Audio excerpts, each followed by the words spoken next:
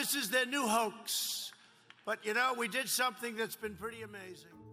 We're all feeling the impact of coronavirus. Today, Qantas stood down 20,000 people, and of course, they're joining a long list. If I get corona, I get corona. At the end of the day, I'm not going to let it stop me from partying. Well, why the big secret? People are smart. They can handle it. A person is smart. People are dumb, panicky, dangerous animals, and you know it. Welcome to Nursing Review's new podcast. Each episode, we'll look at a different aspect of the pandemic, tackling myths, talking research, and keeping you informed. Right, and then I see the disinfectant where it knocks it out in a minute, 1 minute. And is there a way we can do something like that by injection inside or almost... My name is Conor Burke, and this is the Nursing Review Coronavirus Podcast. This episode of the podcast is special because I finally get to speak with one of you, a frontline nurse, and this particular nurse has had direct experience treating COVID patients. Ashleigh Peters works on the COVID-19 ward at Westmead Hosptial. That's for suspected or positive patients who need some degree of hospital care, not necessarily intensive care. Ashleigh, thanks for chatting with me. How are you doing? Yeah, no, I'm doing good. Yourself? Yeah, I'm really well, thank you. It's a Friday. You're just about to start a shift. I'm winding my day down. Talk to me a bit about, an average day on the COVID ward. Oh, well, it's hard to say with average days because there's really nothing really average about it. Well, pretty much you walk onto the ward like any other. You change from your scrubs and you go into surgical scrubs so that you don't have to take dirty scrubs home and potentially expose your family to COVID. So, that's a good thing that we've got going for us. You go around, you do a quick handover of the ward, then you go and get your bedside handover. You have a quick look at the patient, how their day's been and everything. Then when the meal times come around, so we have afternoon tea, that's generally when we go into the rooms. We don on all of our PPE, so gowns, masks, gloves, goggles, all of that, go in, introduce ourselves to the patient, give them tea or coffee, whatever their preference is, and we have a bit of a chat with them, assess them, do OBS, and we start from there. How much does that sort of stuff, the donning and doffing and the extra layer of caution, kind of affect the general day-to-day? Because, I'm thinking normally you might just pop around and you might just think, I'll pop in on Alan or I'll go see, Ruth and just say hello. But now I guess you can't do that because you have to change in and out of things every time. So you have to pick your times when you're going to see these patients, right? Yeah. So it does make it very challenging, mainly because, as you said, what we're normally used to is being able to walk in and out at our leisure, to see our patients, to talk to our patients, to grab them anything. Whereas now we have to be very mindful of what we're going in there to do and to bring everything kind of all at once to go in. We do use kind of like buddied nursing. So we have a nurse waiting outside. So if we have forgotten something, we can just ask them to grab it for us and pass it through to us so that we don't have to don off, take all our PPE off to then put new ones on, and it kind of reduces the exposure as well. So we're not constantly going in and out of the room. But it does make it difficult for the patients in that aspect because they don't get as much of the physical connections that you normally get when you're in a hospital. They're quite isolated whilst they're on a COVID ward for their safety and our own as well, which is one of the unfortunate things about this virus. If we could just go back a little bit, can you remember when you first heard of COVID-19? I was trying to think. I know I heard about it briefly towards the end of last year. Everyone was making jokes about how, if you drink a Corona, you're going to get it. So it didn't seem anything too scary, just sounded like a joke that was going around. But then coming into this year and how it's taken off and it started to affect everywhere worldwide and coming to our country as well and affecting our family, our friends and our loved ones, it's become very real, eye-opening and scary, I guess. And obviously, Westmead, you got the first patients, so you guys have been in the thick of it the whole time. Can you remember the first time you heard of it in a professional setting? So was it the first day a patient came, or when was it starting being talked about seriously in the hospital? So in the hospital, I think it was when we got our first case or our first crude case in the country that it started to become a bit more of we're going to need to start thinking how we're going to care for patients if this does become a pandemic, which it has. So they started the whole planning of what would go on, how we care for them, putting all these policies and procedures in place. So pretty much from the get-go, the minute it kind of reached our borders, we were already trying to jump on top of it, taking information from what we could gather from other countries and how they've gone about it, how they've treated it, and implementing them into our care plan as well. And can you remember what it felt like, that kind of period where it went from a joke to real? Can you remember, because I don't think, I know they, in medical schools and in, universities teaching nursing, they will probably mention pandemics and epidemics and so on, but I can't imagine it ever felt like it was going to happen to you. Pretty much when we go through uni, as you said, we talk about pandemics and we have little conversations, but we never really expect them to happen or come forth. So it was kind of surreal to see this go from being a joke to then escalate as rapidly as it did. So just wrapping your head around the seriousness of it all, and I just trying to gather as much information about COVID was the challenging part because there was so much unknown.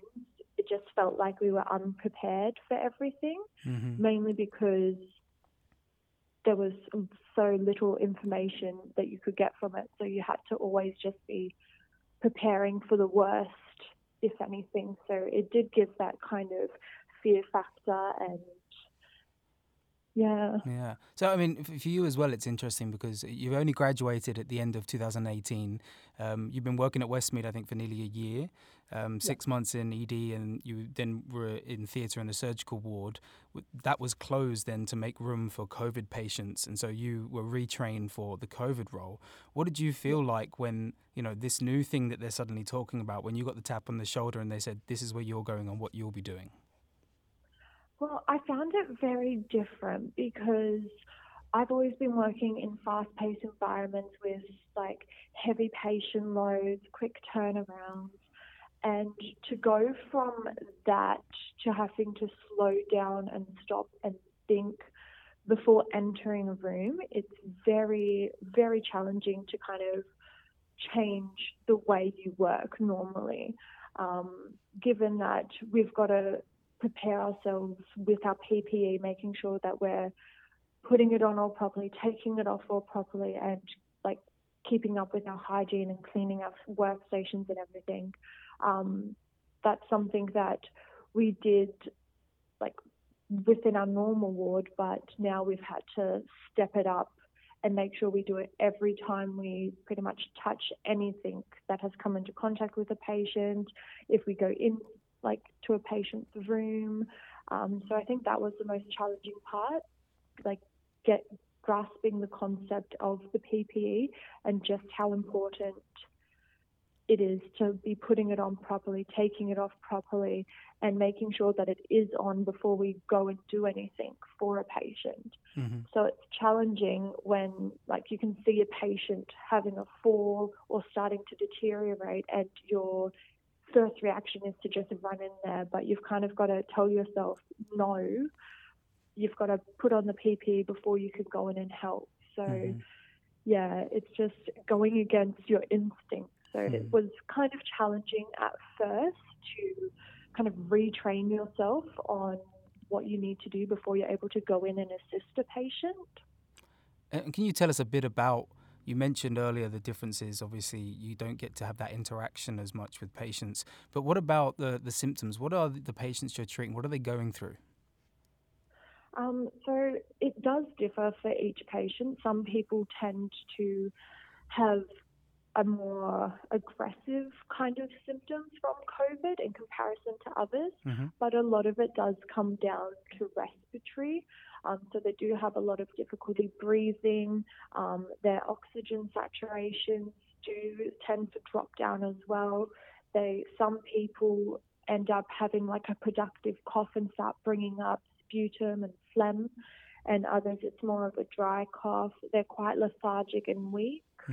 So it's quite unsettling to see people in such a condition and not be able to sit there and talk to them and kind of like help them through this, because you've also got to look out for yourself and your own safety. Yeah. Like with the N95s and P2 masks, there's only so long you can stand in there wearing them before you have to step out and allow yourself to get that fresh air. So it's kind of hard to allow yourself to be able to give like the holistic care that the patient needs, but also making sure that you're caring for yourself.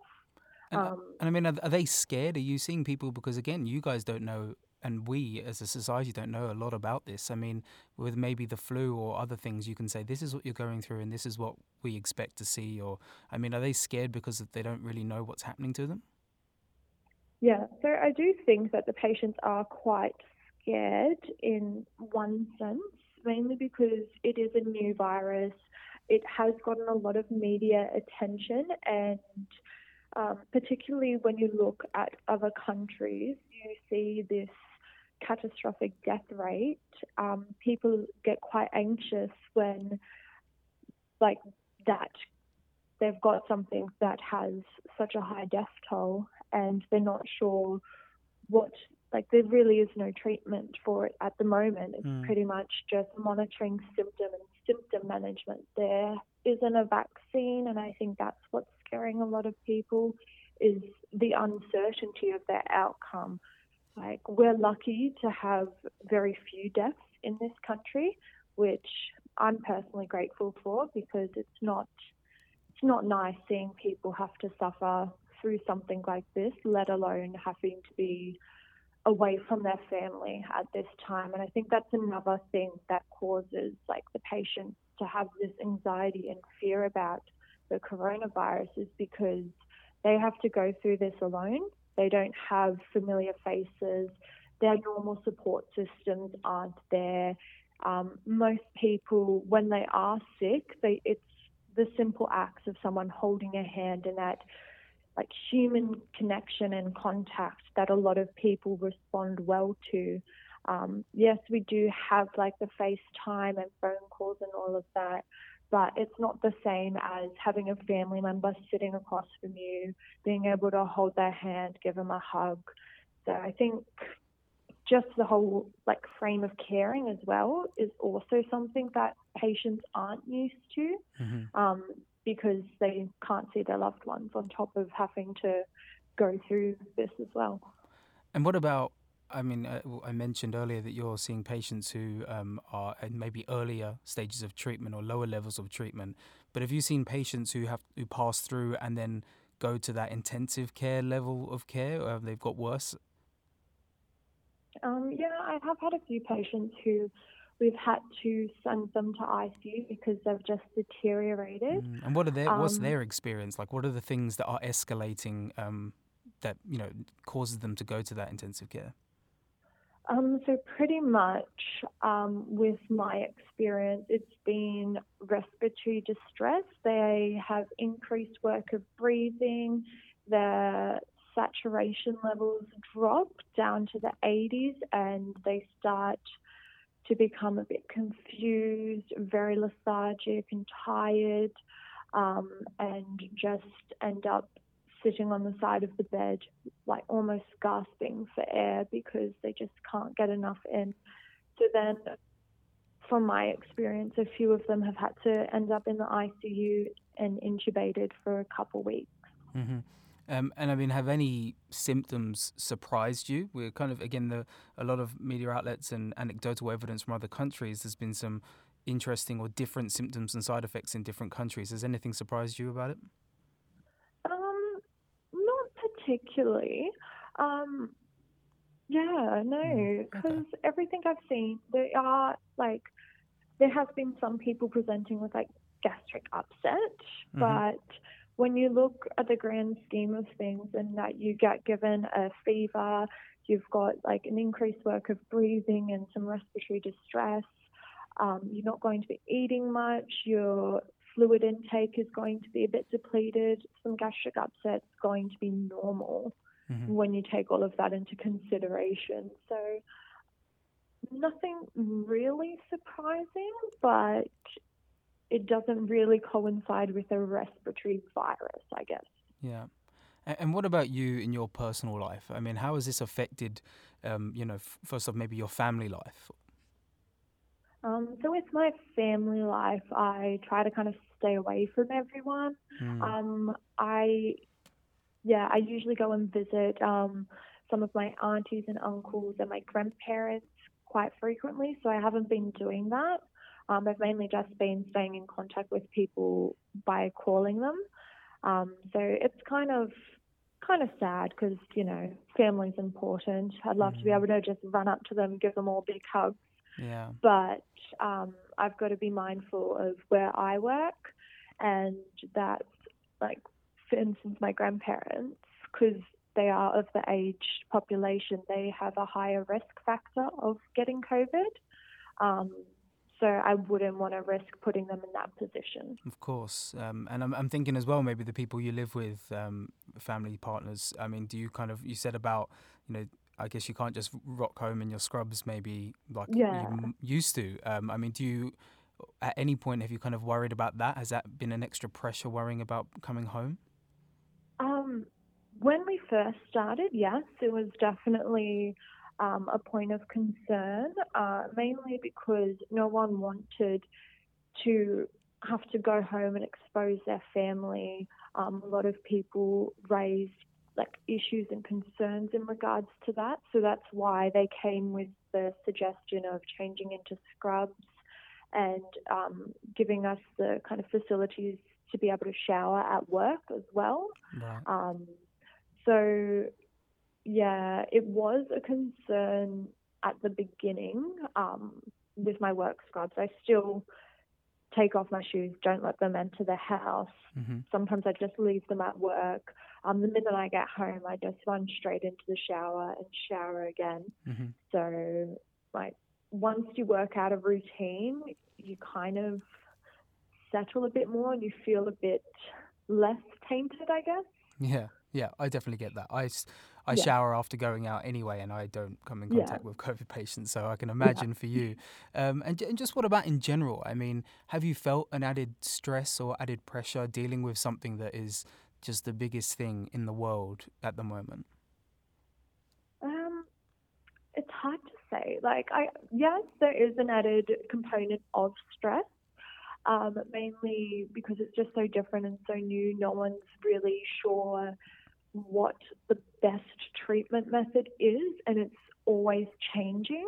So I guess there's always just that little voice in the back of your head that goes, is this what we should be doing? Is this the best thing that we should be doing for these people? And so there is that element of stress added, but at the same time, the group of people that we work with are just fantastic. The whole multidisciplinary team, everyone's very understanding because we're all in the same boat. We all try to communicate effectively with each other. I think that the doctors and nurses and all of the other staff, like the orderlies, everyone, have just been doing a great job at helping the patients themselves, but also helping everyone else and the rest of the healthcare system, because as you said, there is an extra added component of stress, and it's made better by having a friendly and engaging work environment where you can sit around and have a bit of a joke and kind of debrief after any kind of bad situations that have gone on. So I think that is really helpful to kind of take away the stress so it doesn't feel like there is as much. And I mean, have you learned anything about yourself, as a person or a nurse, kind of, as a result of the pandemic? Yeah, I think that as horrible as this will sound, I do enjoy working in a pandemic kind of situation. I think I like the chaos of it all. Yeah. That's interesting. That's Mainly an insight into your personality, I think. Yeah, like I like to be on the front line. I like to be able to help. I like the research side of things, so I find it all very interesting and intriguing. I like helping come up with the ideas of what might fit into the best practice for this kind of virus. A lot of the time we spend talking before we implement something to make sure that everyone's on the same page. We put forth suggestions as to what could work better, what isn't working. So there's been a lot of debate, and we've all been able to have our own input into how we manage with these patients. So yeah, I think just being able to voice your opinion and then see your opinion put into action, I don't know, there's something that it feels right for me. Mm-hmm. I mean, I think a lot of people who are going through this, maybe not necessarily nurses or health professionals, feel maybe changed as a result of the way life has changed. Do you think this has changed you at all as a nurse or as a person? Yeah, I would say yes, because I think people are just now becoming more self-aware. You go out to the shops and you see everyone's washing their hands, using hand sanitizer. That's something that wasn't overly common. And it's a concept that's quite new to everyday society, because in the healthcare system, hand hygiene is one of the most important things to maintain and to keep up with. Always washing your hands and just keeping clean, and just seeing how the community is taking this and is actually doing quite well with maintaining their hand hygiene. I think it has somehow changed people, in small ways. Mm-hmm. Nothing overly dramatic, but I feel like there is a change. Well, look, Ashleigh, thank you so much for giving us a little insight into what it's like working with COVID patients. And thanks very much for doing the job that you do. Not too easy. Thank you.